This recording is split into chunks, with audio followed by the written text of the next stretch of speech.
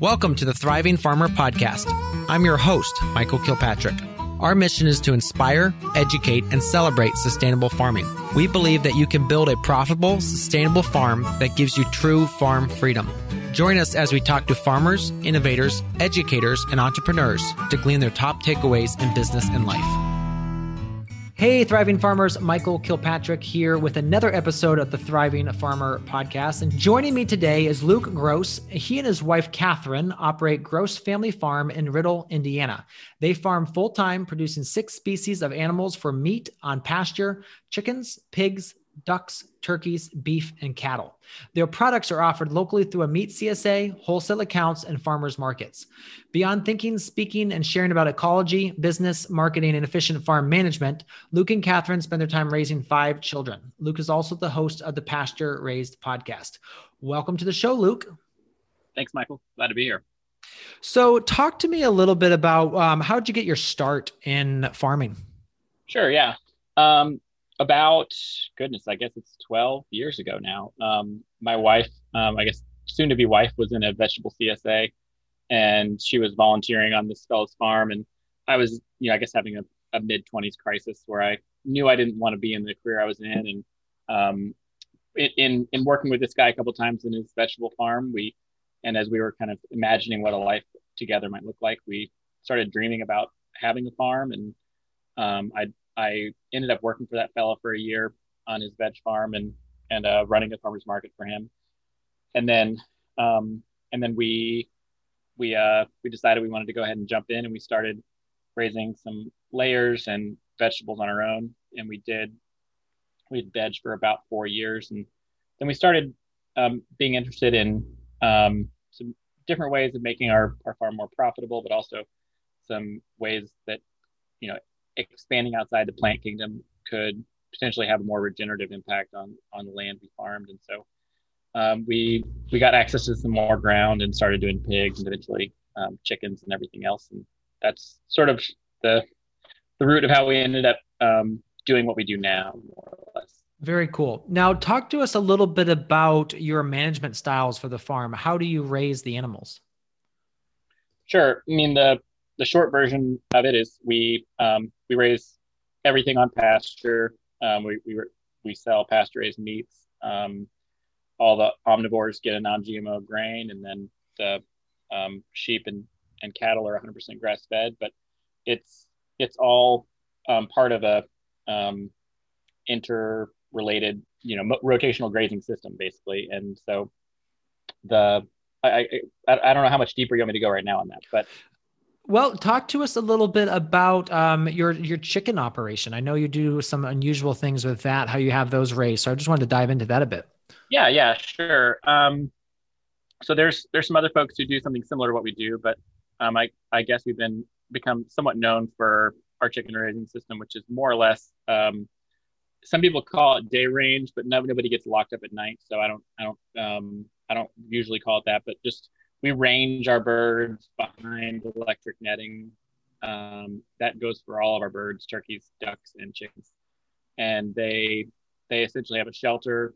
If you think of the area and the electric netting like a football field, we'll put the birds in one end of the football field with shelters, feeders, waterers, everything they need, and then we'll just drag them from one end zone all the way to the other end zone. So our chickens just, they start on one end of their electric netting area, and we just move everything a few dozen feet down the field as they go. And they pretty much just follow where the shade, the water, the food is, wherever the stuff that they want. And they stay behind the netting, and between the netting and the livestock guardian dogs and the geese we have on the farm, they kind of keep the predators at bay. And that's sort of how we do it. We try to not have to have as much heavy infrastructure, and we give the birds a bit more freedom to roam and kind of choose where they want to be in or out of the roof. Sorry, go ahead. Yeah. And so how often do you move the fence then? It depends on how big the section of netting is, and it depends some on, I guess, exactly how far we're moving them each time. Because if if they're ranging out further and pooping further, we'll move them a little bit further. But more or less, we'll move the netting of twice a week or so. Whenever they get to the end of the football field, we just kind of collapse the back part of it and tack onto the front end of it. Basically, it's like a halo that goes around with them. Basically, yes, gotcha. So you use 2 nets then for every single setup? Well, it's not like netting with sheep or pigs, where if you open up one panel on the end, they're all just going to pour out like water out of a hole in the bottom of a cup. Chickens, they'll move, but they're not going to move that fast. So I'll have 3 or 4 sections of netting that I'll make their paddock out of. And then once they get to one end of it, I'll take the back 2 sections off and tack them onto the front of the paddock and expanding it out. So, that wouldn't work with electric netting with sheep. They'll just bump out, but it's hot and they're out there underneath the shade and they don't just run for the freedom. They're range, but not like that. Yeah. Gotcha. And so you've got the livestock guardian dogs, and you don't have overhead predators, or the livestock guardian dogs help with that? I'm sure there is some of that, but we do have pretty good luck. Between the geese kind of just being a loud, rude presence on the ground in the paddock, and then the dogs kind of roaming around. If we have some mortality, I'll notice the vultures will kind of go to wherever a bird died in the field, a rainstorm or whatever. But we haven't really seen much predation from the birds. I know that hawks would like to walk off or fly off with some of the younger ones when they're out there, but we do wait till they're about 3.5 weeks old before we put them on pasture, and that kind of helps with most of them not being carryaways. But yeah, it's something we try to keep an eye on, but the aerial predators haven't affected us too much with all those different strategies we're employing. Gotcha. How big is your cattle herd? Right now, we're only on 20 acres, and the pasture's pretty good, but I think we've got a 12 head out there right now, but it'll fluctuate. We've done some cow calf, but mostly we're just bringing in stockers and finishing them out on grass. Gotcha. And the pigs, are those in the woods or are those in pasture? How does that work? Yeah, our pigs are mostly in the woods, particularly when there's kind of, any heat to the weather, but we do have a kind of low bottom ground area that doesn't have very good pasture. It kind of gets a little boggy, and we'll feed our cattle down there in the early winter with hay, and then we'll move the pigs down there to kind of bed down in the wasted hay. And so there's a little bit of open ground the pigs will end up in, but usually they're in a little bit of woods we've got in the back of our farm. Gotcha. Now, in the turkeys, what time of year do you start with those? Because obviously those are processed for the Thanksgiving market. Yeah, for the most part, we probably will do a spring batch next year because we found that we really are able to sell quite a bit of ground turkey, and people really like that product. Okay. A lot. But right now we started in late July with the turkeys, and I want to say we started around 400, and we got them. They're out in pasture by mid-September, and we're moving them to paddocks and fresh netting every about twice a week as well. And they're doing great out there, and we try to have them ready to go fresh by the week before Thanksgiving, and we'll probably sell a third of those retail and a third of those wholesale, and then a third of them will get ground up for ground turkey. Okay. And when you grind for ground turkey, do you process the whole bird, or do they do the drumsticks as well? Or you save those back? I think our butcher, because of some of the ligaments or sinews that are in that drumstick, the deboning of that raw meat is difficult for them, or they claim that it's not worth it and doesn't really work out. And so they will give me deboned drumsticks and giblets and a few other things separate, but for the most part, all the thigh, wing, and breast are ending up in the grind. Gotcha. So what does a typical week look like for you on the farm?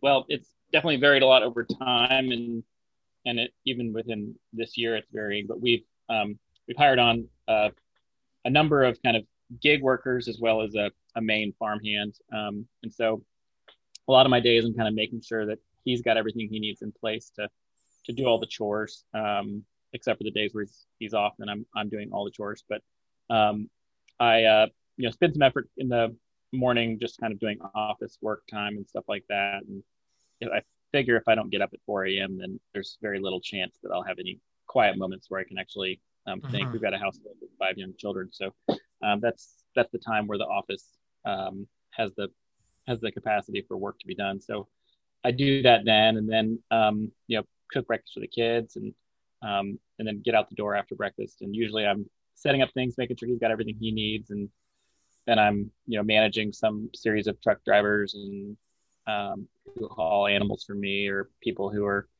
doing home deliveries, people who are helping at farmers markets, and trying to put things in place, working with butchers and working with CSA customers, answering emails. But about a half a day of chores on days when he's not here, and when he is, I'll still be participating in those a little bit, but also kind of managing all the things that I don't have someone else to help me manage. Yeah. How do you stay organized? What kind of systems have you set up for that? I mean, there's a few. One is not well enough, I guess. And I'm always thinking about ways to improve our systems for sure. I think that I use Evernote a lot, and some other note-taking apps, things like that, where I can kind of make sure the information is where I need it to be. It seems like just having a single repository for all those little bits of needed to tell a butcher or what's in your inventory that you have in this cold storage place. And there's nobody doing that for me. So I've got to make sure we know where to find the stuff when we need it and things like that. And then just trying to hone those things down and make sure that the people, as we're starting to rely on more and more people, making sure that they're, documenting and helping us to keep everything in order the way it should be. I'm trying to think if there's anything else I would say on that organized question. That's more or less what it usually looks like, I guess. Well, let me back up. Sorry. I guess there would be one more thing. I mean, there's the organized piece per se, but then there's also just sort of I think it's really imperative to sort of, have in front of you as a business owner, like multiple, I'll just say, time horizons that you can look on. And it's really easy to get, and we spent many years where I was really doing this, just getting bogged down in the details. I know I've got to weed these carrots, and I wouldn't, and I'd do it till it was done. And then I'd wake up from the carrot weeding stupor and realize that I had 3 other things that were actually more important that I should have been doing. And it was really hard to kind of look past the immediate moment and the thing immediately there in front of you that needs to be done. But getting better at figuring out what you can put off, or figuring out how to find ways to either have someone else do it, or not things that are not imperative. We've just tried to cut out a lot of the things that we've learned are not necessary. Like our chicken raising system would be an example where we didn't want to have heavy walls around our chickens anymore. We thought the chicken would be better for the chickens and for our life. So we just cutting things out, getting someone else to haul livestock, because I don't want to be a truck driver anymore. And so looking on those time horizons, saying, what can we do to make this better for me, for our farm, for our animals, and for our children. It's really easy in this business to work yourself to the bone. And I think that figuring out what's your goal, what's the goal you need to solve right now. I think that I'm forgetting the business book, but I can give it to you later. But there's that business book where the guy talks about, that's Covey, I think, and a couple other authors, but defining your wildly important goal. And I think the way he says it is, if there was one thing, if everything in your business remained constant, but one thing improved, what would that one thing be that you had to improve? And then if you can figure out what that thing is, and then you devote your energy towards that, and figure out how to make sure everybody else, the other people on your team, or or something can happen to make keeping everything else at stasis, then you'll move the most important things forward. So, for me right now, we're way behind on having the amount of cold storage we need. And until that problem gets solved, we really can't move forward the way we need to. So, that's sort of my wildly important goal for this fall. And then we can, I can organize myself to find the time to solve that problem. Is the first step in getting there. So just thinking through problems and how to solve them, and trying to think about where I want to be in a year, and finding tricks and tools like that for wrapping your brain around it, I guess. Yeah. Yeah. No, that's good. I think so often as you said, the daily is the fires are burning, but we don't do the matrix. I think it's the 2x2 matrix of, do the non-urgent, but important things, which are really going to move the business forward. And because, there's literally 1,000 things. I mean, like today, a phone call popped up and I didn't have to take it. I probably should have left it go because it actually meant that I didn't get to send an email, which should have been sent. But yeah, turning those things off and just looking at the big picture and making sure that every single week you're going back to what is the big picture and did we get that done this week? So yeah, absolutely. What would you say the hardest part about being a farmer is for you? Gosh, this is like a tough one for me to answer. I think if you haven't gotten used to doing hard things, then with the way things are in the food economy and farming in general, it might not be the thing for you, but and so maybe I'm one of those people, being that we've been doing this for a dozen years, that I tend to like block out the trauma from the past, so I can just look forward. And so there's many things. I mean, I think that probably one of the hardest things, I'm usually not bashful about saying that the way we were farming at first was unprofitable, unsustainable in terms of its misuse of human energy, namely my human energy. And so, it took a while to learn that having business plans, having a marketing strategy that's going to, not require me to spend 25 hours a week marketing food, marketing $25,000 worth of food. Like I can't afford to spend that much time selling that much food when I need to have more effective use of my energy. So, shedding those rose-colored glasses and moving on to something where I became to have a real understanding of business. It wasn't hard in the same way that, getting out there in the middle of the night in a cold, rainy night and, pulling dead chickens off of each other, those kind of tragedies come in farming. It wasn't hard in that way. But it was difficult to do and to change myself personally to the kind of person who could create the business that would work for my family.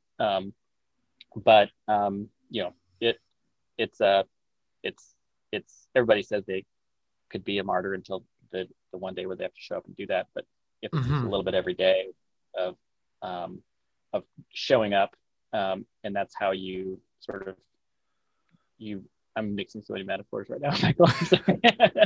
I'm sorry. If you're ready to show up every single day and figure out what needs to be done, it's not as glamorous or as obviously momentous. There's no scene in a movie. It's a montage with music set to it. It's not standing on your knees in the rain, cursing the heavens. It's not that kind of moment that ends up, I think, defining it so much as just showing up every day and creative thinking and sticking to it. Who would you say have been your? Sense? Sorry. Yeah, no, absolutely, that makes sense. It's the daily moving forward, moving the business forward, whether you like to or not. It's every single day getting up and making some changes in your business that are going to make the business better because of that. Yeah. And that's the important part. And talk to us about your mentors. Who have been your mentors as you've been growing the farm? I think that there's definitely too many to name, many who I know and many who I don't, or probably many who people on this recording would know, many who they wouldn't know. Wendell Berry is the person who's always a voice on my shoulder. I have been able to meet him once before, which is really great. But just a vision for what's the possibility of humans interacting with land and evoking harmony as they do so with the land and with other people in their community. And I think it's a beautiful picture, and I think it's a possible picture. And I think he gets a rap sometimes for mostly pointing out problems. But I think he can also describe what harmony is and has and does in the many different kinds of writing he does. So, I mean, he definitely would be the biggest name, but there are many people out there, people who have kind of taught me a lot about business, most of whom are not farmers, but I spend a lot of time with podcasts and YouTube videos. Some of the work that Diego Footer and Darby Simpson have done with their podcasts and courses have been really, really helpful. And I've gotten to know those guys pretty well. Same with Jordan Green, who I think he's been on your show before. Yeah. And I think he's a brilliant guy who, the way he thinks about business and farming are just, really thoughtful and wise and creative. And I'm always curious to see what his perspective is. I mean, he does great work in the field with his pigs for sure. But he thinks about his business in a way that is conceptual and thoughtful. And I want to do more of that kind of thing. And so those people have just been really, really helpful. And I appreciate them a lot. And I'm glad I've gotten to, have a chance to build relationships with them and let them know that I appreciate them a lot too. Cause they're really doing great things. And many others, I mean, some friends who just own businesses and help me think about marketing and some things have been, they run mutual funds or other things. They're not anybody in the farming space necessarily would know. If there was, let's say, a magic reset button to go back and change your farm from the beginning or set something up differently, what would you set up differently? I think I would focus on like the most simple, basic, easiest to automate tasks first. Standing there holding a hose or moving a hose around to fill water when you could buy a $10 float valve at Tractor Supply, thermostats to manage the temperature of the brooder. I would just buy these tools and bring them in as quickly as possible and not kind of wait to realize that I've been spending years, wasting away minutes every single day. And then, after that, after kind of, bringing in the most simple and basic tools like that, I would hire help sooner. And, even at the point of, once I feel confident I've got a business that I can scale. And then once I have the cash flow sufficient to feel like we can afford that person, I would bring on help and good help and pay them well and make them want to be here, for sure. And even, not necessarily full-time help. We've really had great luck with some gig work, hiring out live professional haulers to haul trailers full of chicken. And we did the math and it didn't really pencil out. We were doing batches of 600, and then I just decided, well, let's do batches of 1,200. And it looks a lot better to put 1,200 chickens on someone else's trailer at a $700 or $400 hauling bill than it does 600 chickens. Yeah. So just figuring out how to make it work, thinking outside the box, and figuring out where your bottlenecks are, and seeing if you can bring people in to help. We have a delivery driver who delivers 80 CSA shares a month around town, and having these people has really freed us up to have whole days where I'm not just sitting in a vehicle driving meat and animals around, and I can focus on the things I need to. And those people don't need a full-time pay. They're fine to work 2 days a month or none or whatever it takes. And I guess, I mean, the other thing is I just think about like particularly marketing, just thinking about that conceptually, having a plan, understanding what it is to communicate with people, understanding what people are looking for.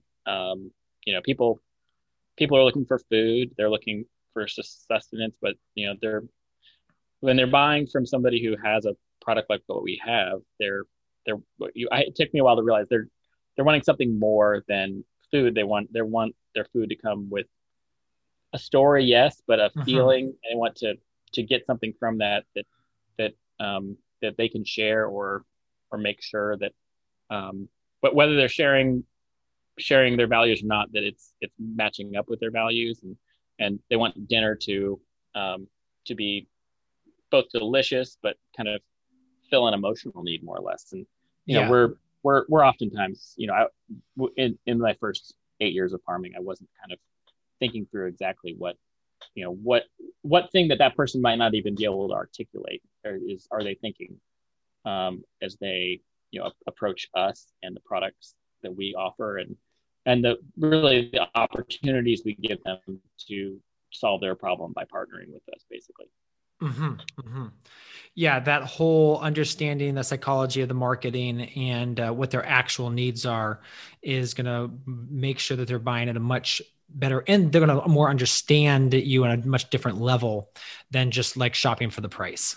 Yeah, yeah. We know we can't compete on price.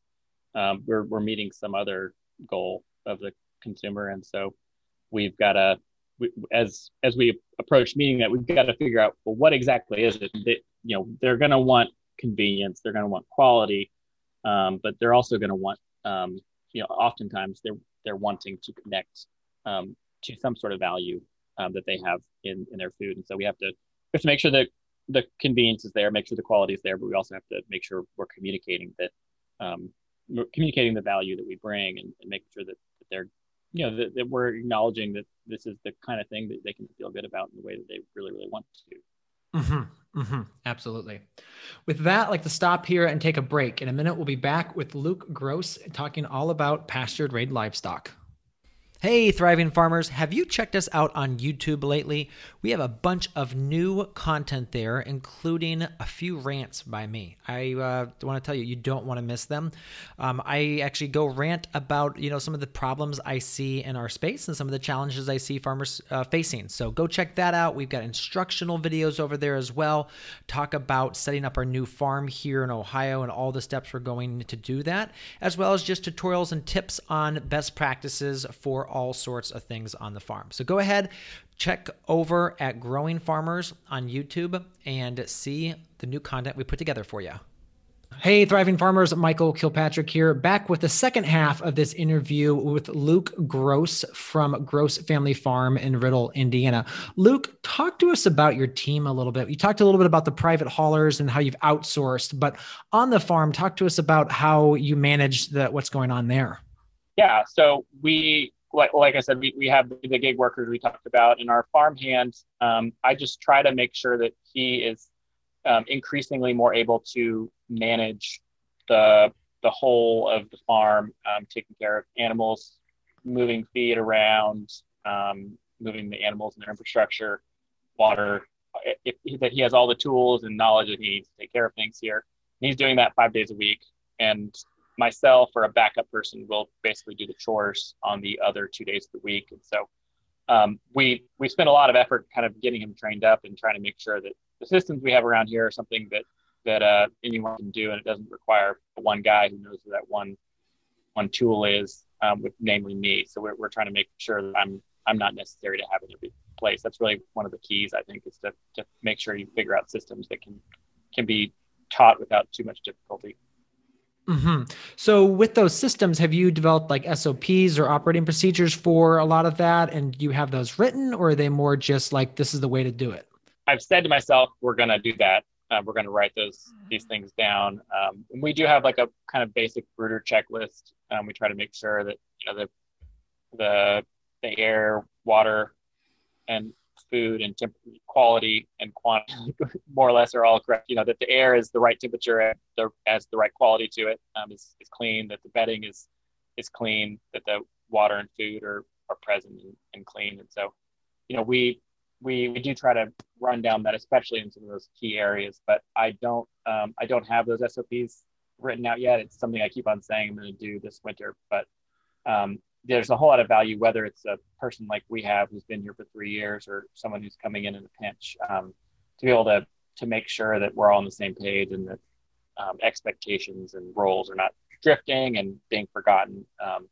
Yeah, it's really useful, and I can wholeheartedly say that's something we should have. Mm-hmm, mm-hmm.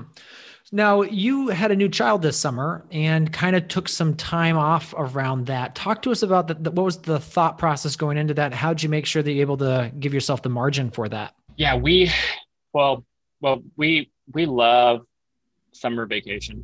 And it is not a thing I ever really thought was going to be a part of our life for the first 8 years of farming. But 3 or 4 years ago, we sort of scheduled our entire pasture farming season around sort of having a halftime show. And it's really changed our lives with having young kids and not just kind of feeling like the entire year is a grind and we're going to be doing the same thing week in and week out. And so it's required a few things, but more or less we try to make sure there's at least a week in the middle of summer where we don't have poultry on the farm. Okay. And with the baby coming, we were able to make it a lot longer than a week. But we can get farm hands or someone else to manage, for whether we're having a baby at the hospital or we're going to a lake house, or just trying to rest. We're if we have pigs on farm, if we have cattle, sheep, someone can check on those every day or two, and who knows what they're doing. An Amish neighbor can come, just kind of lay eyes on them and stuff. We can get out of town if we need to.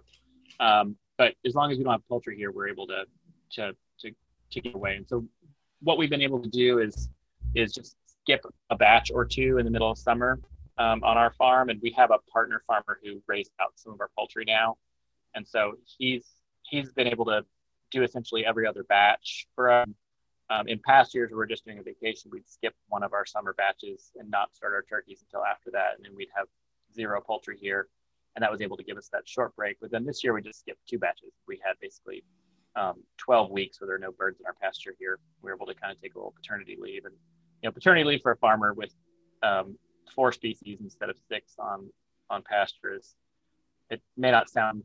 I was still working, but it's much nicer to sort of just have the capacity to not have to be out in the pasture at any point in time or any particular day. You can,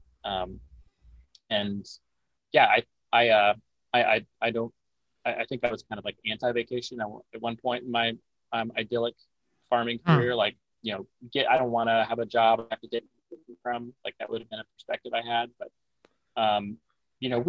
we do a lot of work here, and I can always find something to do to keep me busy. And, with young kids, I don't have the discipline to just not go out and take care of this one thing. And I don't want my young kids to, look back on their childhood and think, well, Dad was always gone and we never really saw him except for on rainy days. I don't really want that to be their experience of their childhood. And I want to make sure that, we're building in time to where I can, be as present as possible. We can be a family that works together, that rests together, play together, that is a team in every way, but not a team where Dad's just dragging you around and we're all just having to pick green beans for 12 hours a day. Like so many farm kids who I've heard them tell the stories of, I never want to go back there again. I just want to make sure kids don't have that experience. And I'm too much of a workaholic to stay here all the time and still try to be a present father. I mean, we want to make sure that we're building in cycles of rest, and that we do that on a daily basis and a weekly basis. And every winter we're working a lot less, and for a short period of time every summer working a lot less. And this summer, because we had a baby, we're working less. But that's just been really important for us, just being able to make sure our family is going to be a family that really is able to care for everybody as well as possible. Mm-hmm. Absolutely. Now, with the hiring team, how have you found the right people? It's definitely tricky. We have some people have come to us, fortunately, as we need them, or we haven't had to work too hard to find them. I've heard on maybe Jordan Green's YouTube channel, he talks about hiring pros and not kind of being lured in by the educational labor entertainment arrangements that farmers oftentimes get into, and just getting high quality work for people who plan to be there, who want to do this as a career. That's the kind of people we want to bring on, where it's the gig workers, and those will vary for sure, but in terms of whether or not someone doesn't have to want to be a delivery driver as a career to deliver food for us, but we work with people like a professional livestock haulers who have insurance and trailer breaks and things like that. But then, I think that just our guy Sherman, he loves farming, but he doesn't really want to. He started out here interning with us, sort of. He just wanted to come out and help and see what it was like, and then we offered him a job. And through working here, he realized he loved the work, but he didn't love the idea of managing all the business parts of it. And we said, well, let's just have you do more work here, and it's continue to work out good. So we've invested a lot in that relationship, because I think it is really good and mutually beneficial. And we've come to rely on him a lot. But we haven't had to replace him yet, so I haven't had to think too hard about where we'd go to find more labor. But hopefully we won't need to replace him anytime soon for sure. Let's talk about your marketing. I know you talked about used to be a lot of restaurants, and now you switched over to more CSA because of the pandemic. Talk to us a little bit about how you go about getting new customers. Yeah. So maybe that was before we started recording, but basically we were 60% restaurants before the pandemic started, and now that's less than 10%. But fortunately, people wanted meat delivered to their door, and we had the infrastructure in place to sort of do that. So we were very fortunate to kind of be able to be in a position where we had product and had the ability to get to those customers, and so it was a good time for our business. But we've shifted pretty heavily from doing a lot of customer relations with chefs, really getting to know, connect with, slide into the DMs with a bunch of chefs, and really focusing on that. And now, we do a little bit of that, and we maintain the relationships we have, but we're focused on our CSA members pretty heavily. We've gone in this year from about 50 families getting a share of meat with us month to month to 200 now. And we're just managing the communications, marketing, distribution of that, putting ourselves out there, making sure more people know about us and what we're doing, and making sure that we're just able to continue bringing value and retaining those customers, which is more or less a full-time job, managing that many relationships. Absolutely. So let's talk about beginning farmers, because you've farmed for a while and you've changed the styles of your farm. Talk to us about what mistakes you see beginning farmers making. Sure. Yeah. I mean, there's definitely many, and there are too many that I made. Some of the ones I can think of that I know that not only I made, but I know a lot of other folks do too, is probably just not thinking about it like a business. And I knew that I should, or I was told that I should, but I kind of thought, these products will sell themselves. Business plan that I don't know what all these different strength, weakness, opportunity, threat analysis means. I don't really want to spend this much time in front of a computer. That's why I did this in the first place. These were things that I really should have used these tools better. Yeah, and just learn what businesses. What a business is, and how to run one, and how to think about one. So thinking about your farm like a business is definitely one. We started out, way too diversified, and fell into that trap multiple times.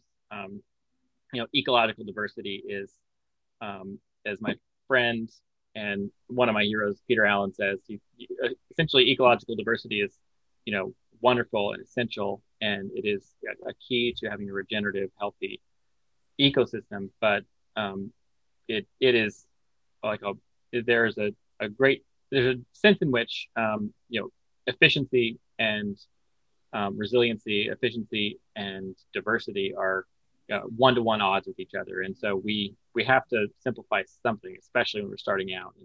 we started out with 140 different varieties of vegetables and a laying flock that we didn't really understand how to take care of, and it was just biting off way more than we should have. And when we got into animals and moved on to the farm we're on now, we definitely bit off more than we should chew. And starting more than one new thing a year, I think, is just you got to really consider if you're going to be capable of managing it well.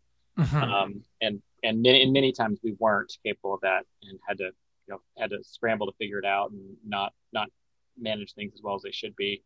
And then just, I think you gotta, if it's something you're prone to doing, worrying about what other people are doing, what other people have, what other people's unfair advantages are. I think it's a real danger. I think that, if you want to build a business, you have to figure out what your unfair advantages are and worry about those and exploit those. We all have them, whether it's, access to a market, access to land, access to knowledge, inside information, where, we're all going to have things that we can do, experience, knowledge, and people want our food, and we have to figure out what we have that we can bring to market, that we can do so in a way that we have or we're set up well to do. And we're not gonna end up having a successful farm if we're focused on what other folks are doing, I guess. Yeah, be your own farmer and know your own farm. Yeah. So if you could pick one, what would be your favorite farming tool? Ooh, I know you asked this question, and I thought about it some. I think that,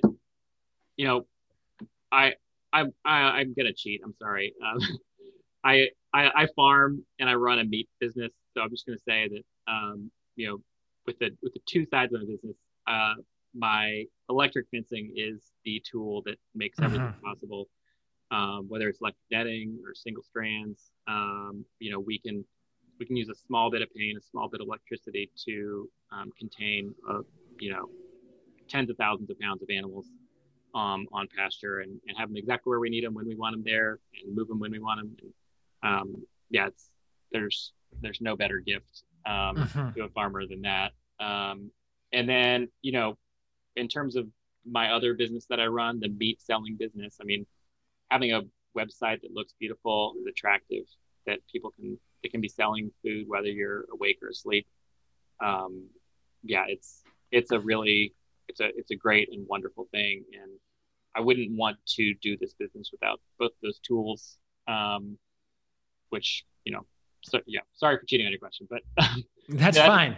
That's about what I would say. I wouldn't want to have to choose between those two things if I could. Yeah. Absolutely. Yeah. Because the one is a sales side, is, bringing the new customers in, but the other one is essential for controlling pastured animals. Without that, you'd be literally hundreds of thousands of dollars worth of expensive permanent fencing, which is not practical. Where can people find out more about you and your work? Sure. Well, our website that I was just talking about is grocefamilyfarm.com. That's GROCE familyfarm.com. We're on Instagram. We try to be pretty present there. We've been on there for a while and had really good success. And we gear that more towards eaters and customers, but we talk to farmers and show what we do with farming and stuff. And, we've done some teaching on marketing and Instagram stuff. But Instagram, Facebook, just look for Groce Family Farm is the handle. And then we do have a podcast, and I more or less, I'm sure a lot of your listeners are familiar with the Farmer to Farmer podcast, and yours is, I think, a good one in that vein of just somebody who knows about farming, talking to farmers about farming. Not saying it's inappropriate to stray from that, to have a non-farmer interviewing, or to have the interviewer interviewing USDA inspectors or authors or what have you. Those are all great things. But when we were veg farming, I just loved that podcast, and I loved what he was doing with it. And I just wanted to kind of produce more or less a pasture-based farming version of that, where, someone who's going to ask the questions that a pasture-based farmer would want to ask of the pasture-based farmer. just it's kind of a talking shop. It's kind of a talking to people about what their greatest competencies are. So you can search for the Pasture-Based podcast wherever you find podcasts, and we're out there, and we've got I think we've recorded about 20 episodes so far, and we're just whenever I have time to put more of those out, we just try to have more conversations with folks, some of which have been on your podcast, I'm pretty sure too. Well, that's great. Yeah, there's always need to be more podcasts because farmers are busy with all the time, and they need to be able to have earbuds in. So It's great to be able to share that. But so Luke, thank you so much for your time today. Appreciate you coming on and sharing your story and your expertise and how you're running things there. And you're actually only a couple hours away from us, right? Yeah, that's right. I think, you're in Ohio, right? Yeah. So we're right in the Cincinnati metro region, more up by Dayton, but okay. Yeah. Cool. Yeah. I think I saw on Facebook that you're selling a walk-in freezer. So, yes, you probably, yes. Let's do a deal right now on your podcast. Yes. All right. Well, you have a great rest of your day, Luke. Thanks for coming on. Thanks, Michael. Looking to start or grow your farm business? You need a compelling farm plan that you can share with investors, convince your significant other with, or just to give yourself peace of mind. We have created a new program called the Start Your Farm Intensive. In it, you'll learn how to develop your farm idea to make sure you take all the factors into consideration for your context and your climate. You'll learn how to craft a one-page business plan that helps clearly define your target customer and lay out the necessary characteristics of your business. You will understand the 3 financial documents that every farm needs to fill out to make sure you are making money. And we'll give you all that as templates too, so you have the templates to fill out for your farm business. We'll also go through funding, so where to go for funding for the various stages and parts of your business. Starting a farm is hard. Starting a farm without a proven plan is almost impossible. Join us today. Go to growingfarmers.com/start for more information. Now, what did past students have to say? Corey says, the exercises and spreadsheets helped me make the learning process easier and more real. Jenna says, I gained the support system and resources I needed for when I'm ready for the next step. And finally, the worksheets make you think out every aspect of the business step by step. Go ahead, join us today, growingfarmers.com/start. Hey, Thriving Farmers. Next week is our 100th episode of the Thriving Farmer podcast. I am so excited and grateful that I've interviewed over 100 of you to share your top tips with our audience. And we are well over 1/3 downloads. Actually, I'm not sure where we are now, but it's well over that now. And I just can't wait to share next week's guest, who is going to be an amazing mentor and of mine over the years. I would not be where we are in our farming journey without their help. So next week, we're going to have a special guest. I can't wait to share their wisdom with you for farming for the long term. So there you have it, another episode in the books. So I'd love if you would hop on over to iTunes and leave us a rating and a review. Those mean everything to us. We love to hear what you're thinking. If you have a podcast guest that you can recommend, please pop on over to the Thriving Farmer podcast website and leave us a review. That's thrivingfarmerpodcast.com.